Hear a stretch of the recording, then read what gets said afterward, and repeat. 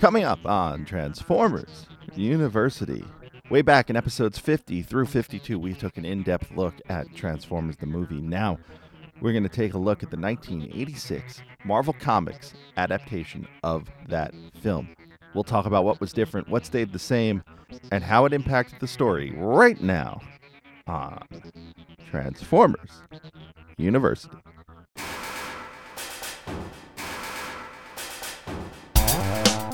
Hello, my friend, and welcome to Transformers University. I am your host, Anthony Brucali, owner, operator, madman behind TFU.info,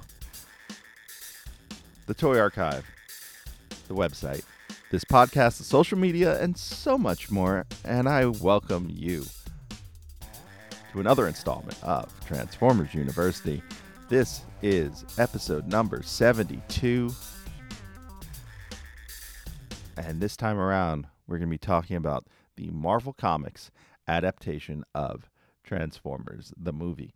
Now, if you're unfamiliar with our coverage of Transformers, the movie, I do encourage you to go back to episodes 50 and 51, where we broke down the movie. We talked to a ton of people about their favorite moments in the film, and we compared it to the storyboards and earlier versions of the film. And also, I encourage you to listen to episode 52, where I sat down with an old friend, J.C. Reifenberg, filmmaker and podcaster, proprietor of the Scum and Villainy Cantina in Hollywood, California. And we did a lot on Transformers the movie. So the fun thing here is that we don't necessarily need to talk much about the plot or the story as far as its effects on the Transformers universe. However, there are a lot of differences in this comic, and we will be getting to those. But first, I just want to give a shout out to all of our Patreon students, our Patreon subscribers. A quick reminder that we are only 2 more patrons away from our first goal of 25, where I will go back and re-edit the first 3 episodes of Transformers University as full video versions. So for as little as $1 a month, you can join the Patreon, and for a couple bucks more, you can get some of our exclusive podcasts, actually access to all of our exclusive podcasts, plus polls and chances to be on the show. There's lots of ways you can participate with TFU.info. So with that said, we're going to jump into our topic for this episode. Marvel Comics adaptation of Transformers, the movie. So before we get into issue 1, let's talk a little bit about what this is overall. So from what I could tell and what I can gather from TF Wiki, our friends over at tfwiki.net, this is an adaptation of an earlier script of the film, because the comic version came out the same month. The first issue, number 1 here, that we'll talk about in just a second, came out in August of 1986, which coincides with the film's release in North America. Now, this is an adaptation of an earlier script, as I just said, and so there's definitely some minor differences and some major differences. Some of these differences are certainly due to that older script and how things changed during the production process of the film. Some of it is due to the comics medium itself. So some of the things that make Transformers the movie, the actual film, resonate with people. The soundtrack, some of the scene changes, some of the things, just the physical actions, the fight sequences, the animation. Can't do that in comics because it's static. It's still, it's on a printed page, right? So you have to adapt some of that stuff in a different way. So because of that and because of the earlier script, this is almost a different telling of the same story. So it's kind of a universe unto itself.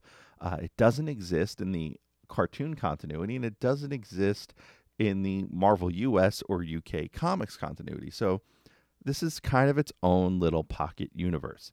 So keep that in mind, that these characters and these iterations of some of our favorites really do only exist in these 3 issues of the comic. And so let's talk about issue number 1, which features a really cool looking cover. It's based very much on the movie poster, with Ultra Magnus and a bunch of the Autobots firing up into the sky in the shadow of Unicron. Well, actually, the top part of Unicron and the upper portion of the frame, and the Decepticons kind of being a ring around that. And everyone is kind of miscolored. The Decepticons are all in just shades of purple. Ultra Magnus has entirely red boots instead of blue and red combo, or blue and white and red combo. Hot Rod is a magenta with some blue accents. Cup has a blue face and gray accents, and then RC and Springer are also kind of differently colored as well. It's a very well drawn, even if it is miscolored version of these characters. But the neat thing here would be that we've never seen we've never seen toy versions of these colorations. Something to keep in mind as generations, the toy line continues on. I've never seen fans clamoring for these, but some of these probably look really cool in physical form. Now, the production team for this issue and all 3 issues, the adaptor, as we will call him, because he's not the writer, he's adapting the film script, is Ralph Macchio, spelt the same as Ralph Macchio, the Karate Kid. Pencils by Don Perlin, inks by Ian Aiken and Brian Garvey, letters by Janice Chang, colors by Nel Yomtov, and edits on this by Bob Budiansky. And if you remember the name Ralph Macchio from a previous episode, you have to go all the way back to the single digits of this show, because he was the person who co-wrote Marvel Comics Transformers US #1. Now, this the story starts the same way. It starts with Unicron and his attack on Lithone, though it's not shown as him eating Lithone. It's shown as this like mystical gas that destroys things, and we do meet Kranix, but he does not take a ship to leave the planet. He actually transforms into a spaceship kind of mode and leaves on his own power. The story then shifts back to Cybertron, and Optimus Prime sends Ironhide on his mission to Earth. Laserbeak is spying, but not in his bird mode. He is spying in his cassette mode at a cassette deck conveniently located in the Autobot base. The story continues on pretty much like the movie. The Decepticons find out from Laserbeak what the Autobots are up to, and we cut to Prowl and Ironhide and company flying through space. And actually, this scene features them talking about the asteroid field and ice chunks, which was in an earlier draft of the script and is in the storyboards, I believe. I mentioned that way back in episode 50. The Decepticons then attack. There's no music, no instruments of destruction playing here, but you'll hear it in your head when you read it. I guarantee it. And there's this basically a single panel for everyone who gets shot, and they all get shot in the chest or the midsection. So Brawn not taking one to the shoulder this time around.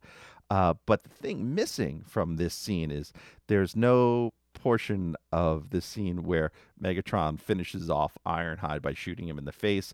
Megatron does not say, "Such heroic nonsense," and then fire his gun into Ironhide's face. That's all cut out. And then back on Earth, we get Hot Rod and Daniel fishing. They go to watch the shuttle land, but the shuttle lands, and then the Decepticons leave, and that's when Daniel notices what's going on. They don't see the hole in the shuttle as it's flying. They see the hole in the shuttle when it lands, and the Battle of Autobot City begins. From here, the story pretty much continues on like the movie. The Autobots are informed. Ultra Magnus gives his orders. RC and Springer set off to transform Autobot City. They are not strafed by Starscream in this scene, though. And as Autobot City transforms, the script actually refers to it as Fortress Maximus. It turns out, at least according to TF Wiki, that Fortress Maximus was a working name prior to finally naming the toy Metroplex, but it was a working name for Metroplex, and prior to that, Omega Supreme. From there, the Constructicons form Devastator. The Dinobots arrive. There's no launcher scene where RC and Springer and then Cup and Hot Rod have to move the launcher into place, though we do see Devastator get hit with a bomb at one point. But that means no dead Wheeljack or Windcharger. We then get the fight of Optimus and Megatron, and a lot of things missing from here, such as this very historic and very much reused Transformers dialogue. One shall stand, one shall fall. We also don't get interference from Hot Rod in the scene, so Hot Rod doesn't get into Prime's fight. uh, Megatron just asks for mercy and then snatches a gun. But the ending is pretty much the same. You get Optimus going never, and Optimus and Megatron both basically falling at the same time. One of the big things missing from issue 1 and from the first third of this story is Kup is not in this story. So Hot Rod is, but Kup is not. RC actually has his line of talking about Prime turning the tide of the fight as the Decepticons flee aboard Astrotrain. Now, the death of Optimus Prime, he passes the Matrix to Ultra Magnus, but there's no foreshadowing of Hot Rod catching the Matrix as Ultra Magnus drops it. And so there's no real, clue here that Hot Rod is going to become Rodimus Prime. Also, the Matrix doesn't look like the Matrix does in the cartoon. It is just a green sphere. Aboard Astrotrain, he says that they've got to jettison some weight, or I'll never make it to Cybertron. Yes, we know he meant mass, but he still said jettison some weight. But there's also no fight for leadership aboard Astrotrain. All the damaged Decepticons are tossed, including Megatron. Megatron and company end up on Unicron, and they get their deal going. And it's for the proceed on your way to oblivion portion, instead of Unicron trying to suck Megatron into that maw of his in planet form, he unleashes the gas that we saw at the beginning of the issue. So Megatron strikes his deal, but the difference in this book versus the film, Megatron is not turned into Galvatron first. It actually happens in the other order. Cyclonus and Scourge are formed first. And there's actually a line in here which is kind of awkward and interesting in that it says that, Unicron says that Cyclonus will become Megatron's ship. There's no mention, of course, of Cyclonus and his armada. But he calls it Megatron's ship just right before he takes Megatron and turns him into Galvatron. And that's where the issue ends. Before we get into issue number 2, it's something that dawned on me as I was talking here. I actually read this version of the story, I think, before I saw the film. So I was into the comics quite a bit, and I remember not seeing the film until probably 87 or 88. No, it was probably mid-87. I probably didn't see it until about a year after it came out.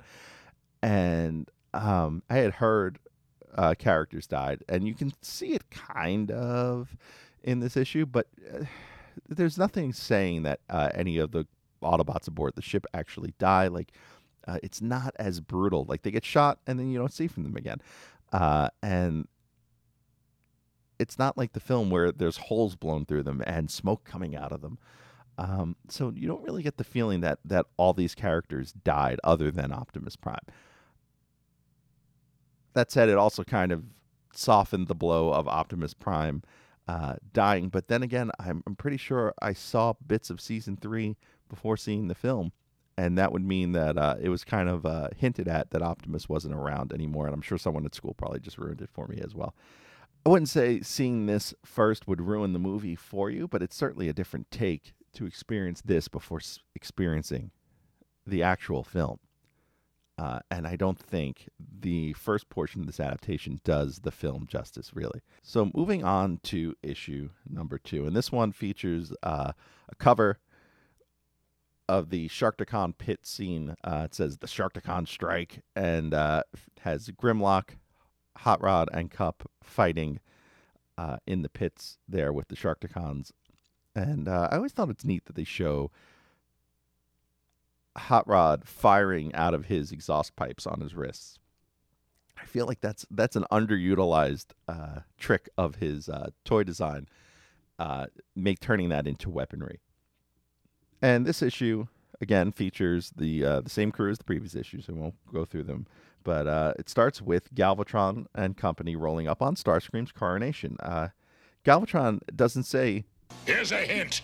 Instead, he actually explains to Starscream that it was Megatron, and then kills Starscream and takes over. On Moonbase 1, Jazz and Cliffjumper are there getting ready to escape, and an interesting mistake here is that Cliffjumper and Jazz's colors are swapped. So Cliffjumper is in white and black, and Jazz is in red with blue highlights. And this would be a neat kind of toy thing to do at some point. Or, yeah. Or we have one of the few canonical appearances of Zoom Zoom. Who's Zoom Zoom? You're going to have to go onto the toy archive at www.tfu.info to find out. You can check the alphabetical listings, go to Z, and find it from there. Jazz and Cliffjumper try to make their escape, and the ship gets swallowed by Unicron. Galvatron and company then go and attack Autobot City as they're repairing. They've also built a pair of shuttles there by Autobot City, just pretty much like in the film. They didn't build the shuttles in the film, but they mentioned building the shuttles in this script.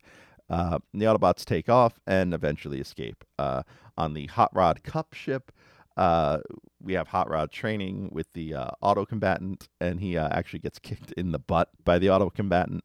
The Decepticons pursue, and they fire their missiles. The Hot Rod and Cup, they do the reverse polarities gag and then flee the missiles. But as they're fleeing, Hot Rod and Cup's ship gets hit with a claw from a planet below. That planet will turn out to be Quintessa, but it's called Quintesson in this book. Galvatron fires on Ultra Magnus and company, and we get this funny moment, actually, in this scene as Ultra Magnus and Springer and folks flee. Ultra Magnus asks Perceptor to find a place to land for repairs, and he gives this long thing about, marginal navigational probabilities. And the next panel is just Magnus looking up, asking, why did I ask? Why? It's very, I don't want to say reminiscent, because this exists prior to IDW's More Than Meets the Eye comics and that version of Ultra Magnus, but you could definitely draw a line from this one panel straight to James Roberts' work in More Than Meets the Eye. In fact, I'm going to have to dig up this panel for social media to kind of post out there. I think that one is a lot of fun. So Hot Rod Cup and company crash on the planet, quote, Quintesson, as opposed to Quintessa, which is the actual name in the comics and cartoon. Thing here that is very different is that most of the Dinobots end up together, but Grimlock this time ends up with Hot Rod and Cup, which is far different than the film script. They get captured by the Sharkticons. There's no scene with the universal greeting. There are actual Sharkticons that capture them that they go willingly with, as opposed to the alligator cons or whatever those are, the crocodiles. I don't know what are those exactly in Transformers the movie. Whatever those ones are, it's not those body models used in this scene. They end up jailed with Kranix, just like in the movie. Kranix gets tried and executed, and then the Autobots are tried, and it seems similar to the movie, but Grimlock is there with them. Just then, as they're being dropped into the Sharkticon pit, Cup actually frees his bonds, and the other Dinobots arrive via Swoop, who give this long explanation of how they were following off in the distance, and of course they defeat the Sharkticons. In this scene, they need a ride back afterwards, and that's where Wheelie just appears and says, you get ship if I get trip. But he doesn't rhyme any other time while he's talking, and he appears in just this one panel, so there is no explanation of him showing up. He is never part of the story again, and we never get to understand why Wheelie is there in the first place. We then cut back to Moonbase 2. Something weird in the script here, and something I probably never really noticed with the first film, but the script calls it the second moon of Cybertron, and that means there's an order to the moons of 1 and 2. There's a first and the second. Moons and planets, you'd think that there would be just names for these things because they exist as celestial bodies in the sky. Numbering them or giving them a number order doesn't really necessarily make sense unless there was one before the other. So calling it the second moon is a bit odd, but that's where Moonbase 2 is, on the second moon, as opposed to moon with a name and other moon with a name. And of course, then we get, Bumblebee and Spike, and they try to blow up Unicron. And of course, Spike delivers his famous line from the film of, "It isn't even dented. We've failed completely." That's exactly what he said in the movie. And then the base and their ship is swallowed by Unicron, and that is the end of issue number 2. So we go on to the final issue in this trilogy, issue number 3, which features a cover of Unicron and a bunch of bots in robot mode. But Unicron's in robot mode. Dude, don't put the spoilers on the cover. Sure, it came out 2 months after the film, but still, don't put the spoilers on the cover. Ultra Magnus and company crash on Junkion, and Daniel gets his Spike's exosuit, which is actually red and blue in this scene. It looks weird, but you can get used to it. The Junkions are about to attack the Autobots when the Decepticons arrive. The Decepticons attack, and Ultra Magnus, much like in the original script, and actually in the audio script, if you listen to the audio of the original film, it really does sound like this. Magnus is drawn and quartered by the Sweeps. And for more on that scene, and for a bit of a walk down memory lane relating to this particular comic book, I'm going to toss it over to the host of the Mike Seibert radio podcast, Mike Seibert. So, after the movie had left theaters, but before it showed up on home video, it was a relatively narrow window of time, but there was a time where you literally could not watch Transformers the movie if you wanted to. So there were a few different ways to re-experience that story. Like our friends across the pond in UK had the Ladybird books, which I'm sure will show up in a later episode. There was the Marvel Comics 3-issue adaptation that we're talking about now here today. And then for me, my big thing, and we're going to unpack this later in the year, is the Diamond sticker book, the storybook told with trading card style stickers. It was really cool. But for now, I want to tell a story about issue 3 of Marvel Comics adaptation of Transformers the movie. Interestingly enough, I wasn't a regular subscriber to the Marvel Comics for Transformers or really G.I. Joe or anything else that Marvel was offering. So I would get issues sporadically, like at gas stations, supermarkets, places where you can't buy comic books today because I didn't have a dedicated comic book shop. So no direct market. And so, you're at that time, you're kind of left up to whatever the store manager chooses to order from Marvel Comics. So long story short is that issue 3 was the only issue of the Transformers the movie adaptation that I had as a kid.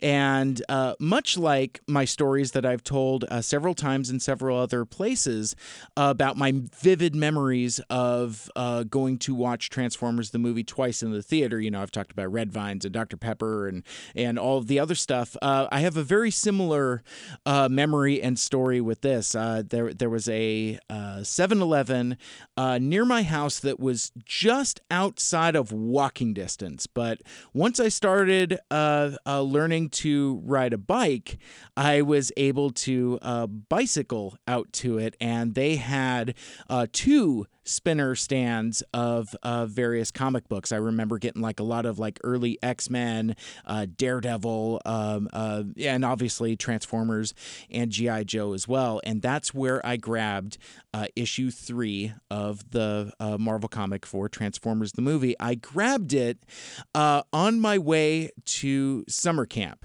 So I don't know if it was still first run or, the memory gets a little cloudy with that, but I was heading off to summer camp and I had just enough money to buy like 2 or 3 comic books, and then also got myself like a medium Coca-Cola Slurpee. Again, the weird stuff that we remember. But I remember taking this comic to this summer camp with me.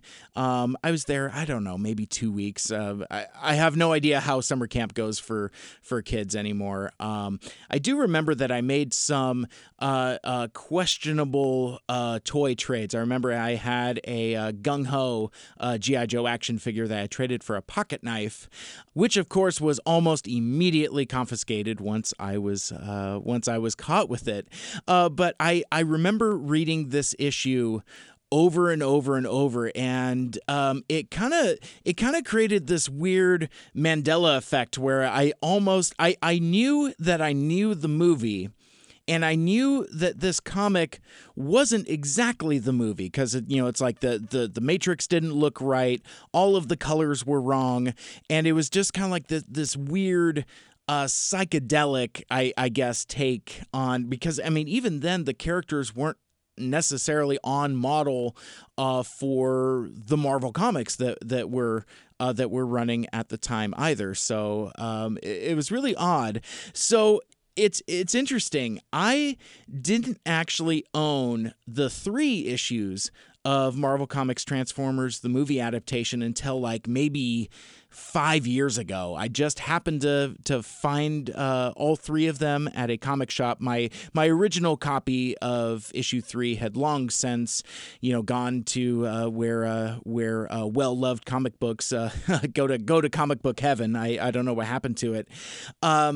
But yeah, so I have another connection with this particular story. Now, anybody on the internet knows me. I am good friends with Aaron, Ryan, and Caleb, the Autopod Decepticast. And if you don't know, their show was for the first 86 episodes, a minute-by-minute breakdown of Transformers the movie. Now, very early in our friendship, they invited me to be a part of one of their episodes. It's episode number 50. It's still available on autopoddecepticast.com. And basically, that minute of the movie that we talked about was the death of Ultra Magnus. And I remember this very vividly and specifically from the comic when I read it as a kid, because it's one of those things that's obviously vastly different. So I thought, rather than trying to recount that story, I have the audio right here. I'm just going to play this for you. Yes, we are doing a clip within a clip within a podcast. So it's like I'm a dude disguised as a dude playing another dude, or however it goes. Anyway, check out this excerpt of episode 50 of Autopod Decepticast, where we are talking about issue 3 of the Marvel Comics adaptation of Transformers the movie.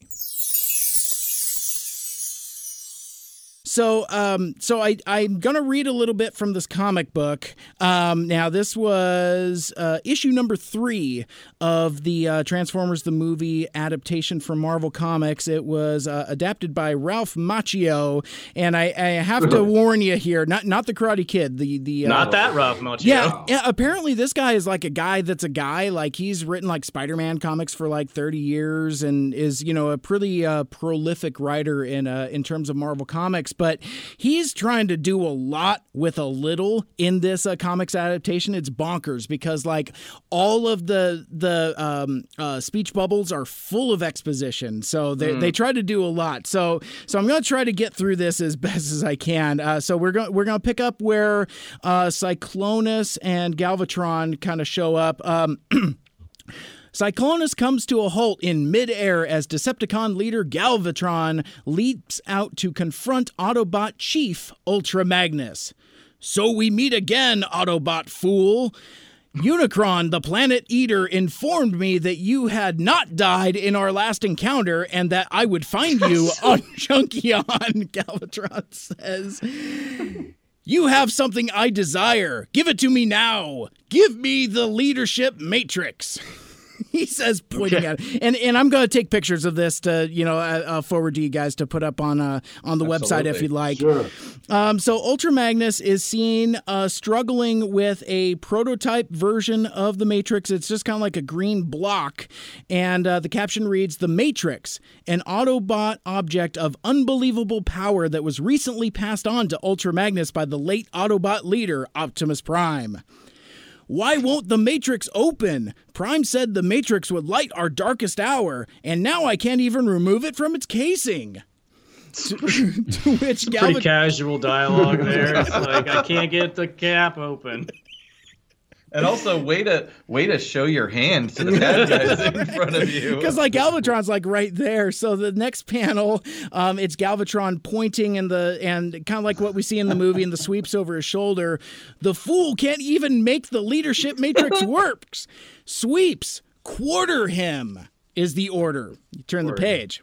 So it's a panel of Ultra Magnus standing. The 4 sweeps come down. There's laser beams emitting from them with sound effects that say spring, spring, spring with various I's and N's and G's. It's very dramatic. And then the next panel, no defense is possible as the stunned Autobot commander is lifted by the 4 Decepticon sweeps. And it shows him with laser ropes around his arms and ankles, and he's holding the green Matrix cube. Despite Ultra Magnus's great strength, the beams begin to pull his trapped limbs taut. Inexorably, and actually in the illustration, there's shaky lines, as he's being pulled. Inexorably, his body is stretched to the breaking point. Magnus says, I failed you, Optimus, failed you, and all those you left me to lead. I'm so sorry. So very sorry. And then in the next panel, he explodes, gets torn apart. Yeah, we found a quick reference to this online. We're looking at this. That's really disturbing. Isn't that brutal? That's the one. But then I love this because it kind of matches the movie. The Matrix just kind of falls into Galvatron's hands, and he says, just what I'd hope would fall into my hands. And the last panel is him holding the Matrix, not unlike the final movie, except if I don't know if you could see it on your version, but it's just basically it's a green cube. It kind of looks like a delicious lime jello treat, but it's got this weird plug on the side, like the cap that Ultra Magnus couldn't open or something like you were talking about earlier. Maybe it's some kind of weird plug of some kind. Nothing, Ryan, really? No, well, I was going to say maybe it's a fleshlight. Yeah, there you go. It's somebody. I was just looking. Sorry, I was lost in thought of I could fuck that cube. Sorry he let you down. I know. Right? It's like somebody's that thing, right? But yeah, so Galvatron says the leadership matrix of the Autobots, its power incalculable. Unicron, my master, in quotes. With this, I shall make you my slave! ! I do like the way the Matrix. presumably that was. I think when that comic was written, they were working off of a mid-stage script. Yeah, the movie wasn't done, and so they didn't really have any sense of where the design of the Matrix would go. I like the way it went on screen versus what we saw on the page there. And also within that entire segment, we talk about some of the other script deviations. There's 3 different ways that Ultra Magnus actually dies. The comic book is the one that kind of shows from the original Ron Friedman script, and then there's a couple variations from there, and obviously the completed film. But anyway, that's episode number 50 of Autopod Decepticast, autopoddecepticast.com. As for me, my name is Mike. You can find me on Twitter at Mike Seibert Radio, as well as Instagram and Facebook. I am the host of the Mike Seibert Radio podcast, which is nobody's favorite Transformers adjacent pop culture show. Back over to you, Ant. Thanks. And I want to thank Mike for that little bit of clipception that we had going on. As he mentioned, you can catch the Autopod Decepticast and Mike Seibert's own podcast, the Mike Cyber Radio podcast, just about everywhere you listen to this show. And I'm going to go on record and say that Mike's show is my favorite Transformers adjacent pop culture podcast. So back to the issue. Galvatron gets the Matrix and heads off to Unicron.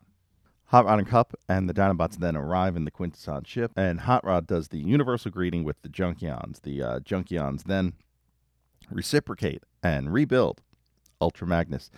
They then realize that the Quintesson ship is not enough to bring everyone back to fight Unicron, but we find out that the Junkions don't have a ship hiding in their planet. Their planet is a ship, and they have rocket boosters hiding in this version. And so the rocket boosters fold out from within under the junk in a Junkion, and the planet flies through space. We cut to Galvatron confronting Unicron, and this stays pretty close to the film in terms of script and results. Unicron transforms, takes Galvatron, swallows him, and attacks Cybertron. The counterattack begins with Shockwave leading the Decepticons. The ship and the planet of junk arrive, and Unicron shoots the Quintesson ship with I-beams, which causes the ship to crash into his eye and split apart. The Autobots inside fall various places, and we follow Hot Rod as he falls to where Galvatron has ended up as well. They fight. Hot Rod grabs the Matrix, becomes Rodimus Prime. There's no ghost of Optimus Prime in this scene, or the voice of Optimus Prime in this scene saying, "Arise, Rodimus Prime." Instead, he just becomes Rodimus Prime and defeats Galvatron and unleashes the Matrix in the name of Optimus Prime. And that begins to destroy Unicron. Unicron does rip his own leg off, as poorly animated in the movie as it was. It's also shown here in the comic version. The Autobots escape. Rodimus rolls up in his Winnebago mode, and there's no Cliffjumper or Jazz in the scene, so we just presume they're dead, I guess. There's also no scene of Daniel, shooting the cover down to save Spike and Bumblebee. However, you do see, if you look real closely at the art here, two humans get inside of Rodimus Prime, so we can assume one is Daniel and one is Spike. And in the next panel, we'll see the Autobots in vehicle mode, including a Volkswagen Bug, which we can presume is Bumblebee. So they survive, but Cliffjumper and Jazz, don't know. They survived, maybe, maybe not. It ends with Unicron exploding, and Rodimus Prime and the Autobots taking over Cybertron, reclaiming Cybertron, and proclaiming, "Till all are one! Till all are one!" But for more on issue number 3, I'm going to toss it over to my good friend, Gabriel Owens, the Salty Seaman. Hey folks, Salty Seaman here, talking about the Transformer, the movie comic adaptation from Marvel Comics. As a kid, I only owned issue 3. Just giving a little bit of my memories of this comic, re-looking at it now versus then, and the kind of the piece of spoiler that it was. I'm trying to remember, I don't know if I'm pretty sure I read this first before I saw the Five Faces of Darkness, and I think I had a pretty good spoilers from people who had seen the movie and whatnot ahead of time. I knew what was going on. But I believe this was my first time seeing what the ending of the movie was, and obviously it's there's changes from the movie to the what the script was, what the movie ended up being, and what the comic is. Rereading it now, one of the things I noticed, one of the strongest memories I have is I didn't know, I completely misjudged what the Gretgar and the Junkions were saying, because I saw it here in written form first, which is pretty much the same quotes that they're doing from famous TV cliches, phrases, whatnot. And I just kind of pictured it, just because of the way it's written, very, very kind of deadpan. I didn't know Eric Idle and whatnot would be doing all these crazy sounds and voices. I just kind of pictured this really weird, almost ominous and creepy kind of deadpan, commercial jingles. I think that's what most kind of surprised me with the movie, because I didn't read the first 2 issues. But all the plot points are hit here, and I kind of figured it out. A lot more. There's a lot of exposition jammed into panels. That's fun to look at. I think it's 22 pages, and they're trying to cram in essentially the last third of this movie in here. So you get a lot of panels that just have a lot of dialogue boxes, and kind of skipping over the transformation of Unicron. I think that was like one of my bigger takeaways rereading it, realizing what a big deal in the movie that was. It's like a few panels because they just had stuff to get to. And they're hurrying this adaptation along. We get a few nice bits. Rodimus, pretty much straight goes to Galvatron. And he acknowledges who Megatron was before, the fact that he killed Prime. I think that bit of dialogue gave his triumph over Galvatron a little more oomph. Though obviously I don't think there was ever any plans for that be the end of Galvatron or the Transformers series. But if it had to be, it was a nice moment, and I like the dialogue better in the comic. Anyway, that's about all I got to really comment on the adaptation here. The art felt like regular art from any Transformer comic. The way it was written is very Marvel style, which is also in style with the Transformers comic, and also an interesting adaptation of the movie script and what we eventually see of the movie. But beyond that, it's just I just find it kind of a weird artifact of Transformers at this state in 1986. That's all I got. Back to you, Ant. And of course, you can catch Gabe on his YouTube channel, youtube.com/recharge138 for more on that. And that's it. That is the comic adaptation of Transformers the movie. It's different enough. Certainly worth the read. It is kind of verbose in Ralph Macchio's style of over-explaining things. There's some things that really do happen and don't make sense, like Wheelie showing up and then disappearing. But there's really no motivation for why Wheelie needs to get off of Quintessa, or Quintesson as it's called here. But it's satisfying. Look, there's a reason why these 3 books are probably not worth a ton of money. Their cover price was 75 cents each. You could probably get them for about that much each if you look around. And if you can find them on a digital comic service like Comixology or something like that, give them a read. They're certainly not a waste of time for sure. And you can probably blow right through it because if you know the movie, the scenes do read very quickly. One other panel I really liked in this one is Hot Rod getting kicked by the autocombatant. That's one I'm going to have to put out on social media as well. Now that'll wrap this episode of Transformers University.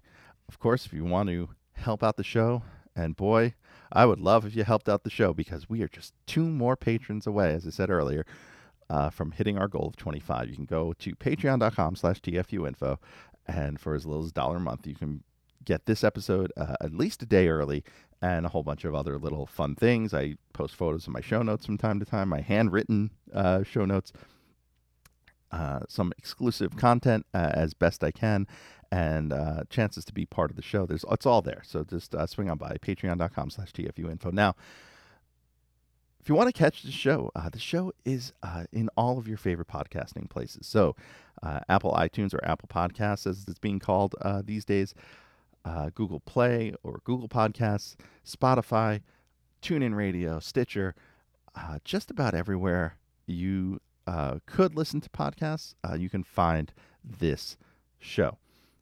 We're also up on YouTube, youtube.com/tfuinfo. Please subscribe there. Subscribe wherever you do listen to the show so you're informed of the latest episodes. And of course, if you can, comment, leave a review. Just do something to help us get seen. If you like the show, just please leave a review. Leave a review of this episode if you're listening on YouTube. And of course, if you want to interact with me, the best place to do it is Twitter. But I do check everything. So if you leave a message on YouTube or on Patreon or even in the Apple iTunes reviews, I do read them. I do go and look at them from time to time. But if you want to reach out to me, the quickest way to do it is on Twitter at @TFU_info. It's the only one I got with an underscore. But that is where you can interact with me. That's where I post regularly. It's where I comment on the current news of the day. But you can also catch us on Facebook at facebook.com/TFUinfo, Instagram at instagram.com/TFUinfo, and of course on the web at www.tfu.info. One last thing to talk about before I let you know what we're doing next time around, and that is we are less than a month away from our New York Comic-Con coverage. It's one of my favorite things to do every year. Fortunately, I live in New York, so it's not a hard trek for me to get there. New York Comic-Con 2019. We'll find out the fate of the Unicron HasLab figure. We will be at whatever panels we can attend that relate to Transformers, and most likely we'll be part of whatever Hasbro decides to do for New York Comic-Con. So that is October 3rd through 6th. I will be live tweeting on Twitter, once again, at TFU_info. And I'll be doing some sort of thing on YouTube, I'm sure. So youtube.com/TFUinfo. Be sure to subscribe and ring the bell for notifications. So next time on the show, we're going to stay in the literary field, if you will. We're going to talk a little bit more about books from 1986. We're going to cover some Big Looker books. We're going to cover a coloring book that one of my listeners was able to dig up, and a little bit more. I don't want to give everything away, but it's going to be a fun time. We've got, 1, 2, 3. We've got 5 different publications to cover, including, I'm just going to read you the title, because if this title doesn't draw you in, I don't know what will, and that is the Big Looker book of the story of Wheelie, the Wild Boy of Quintesson. Once again, Planet Quintesson, not Quintessa. You know, we don't argue about that one. We argue about Rumble is Red and Frenzy is Blue, but we don't argue about Quintesson versus Quintessa. Maybe we should. Where do you stand on that one? Let me know on Twitter at TFU_info. All right, that'll wrap up the show for this week. Until next time, I am your host, Anthony Brucali, owner, operator, madman behind TFU.info. Till next time.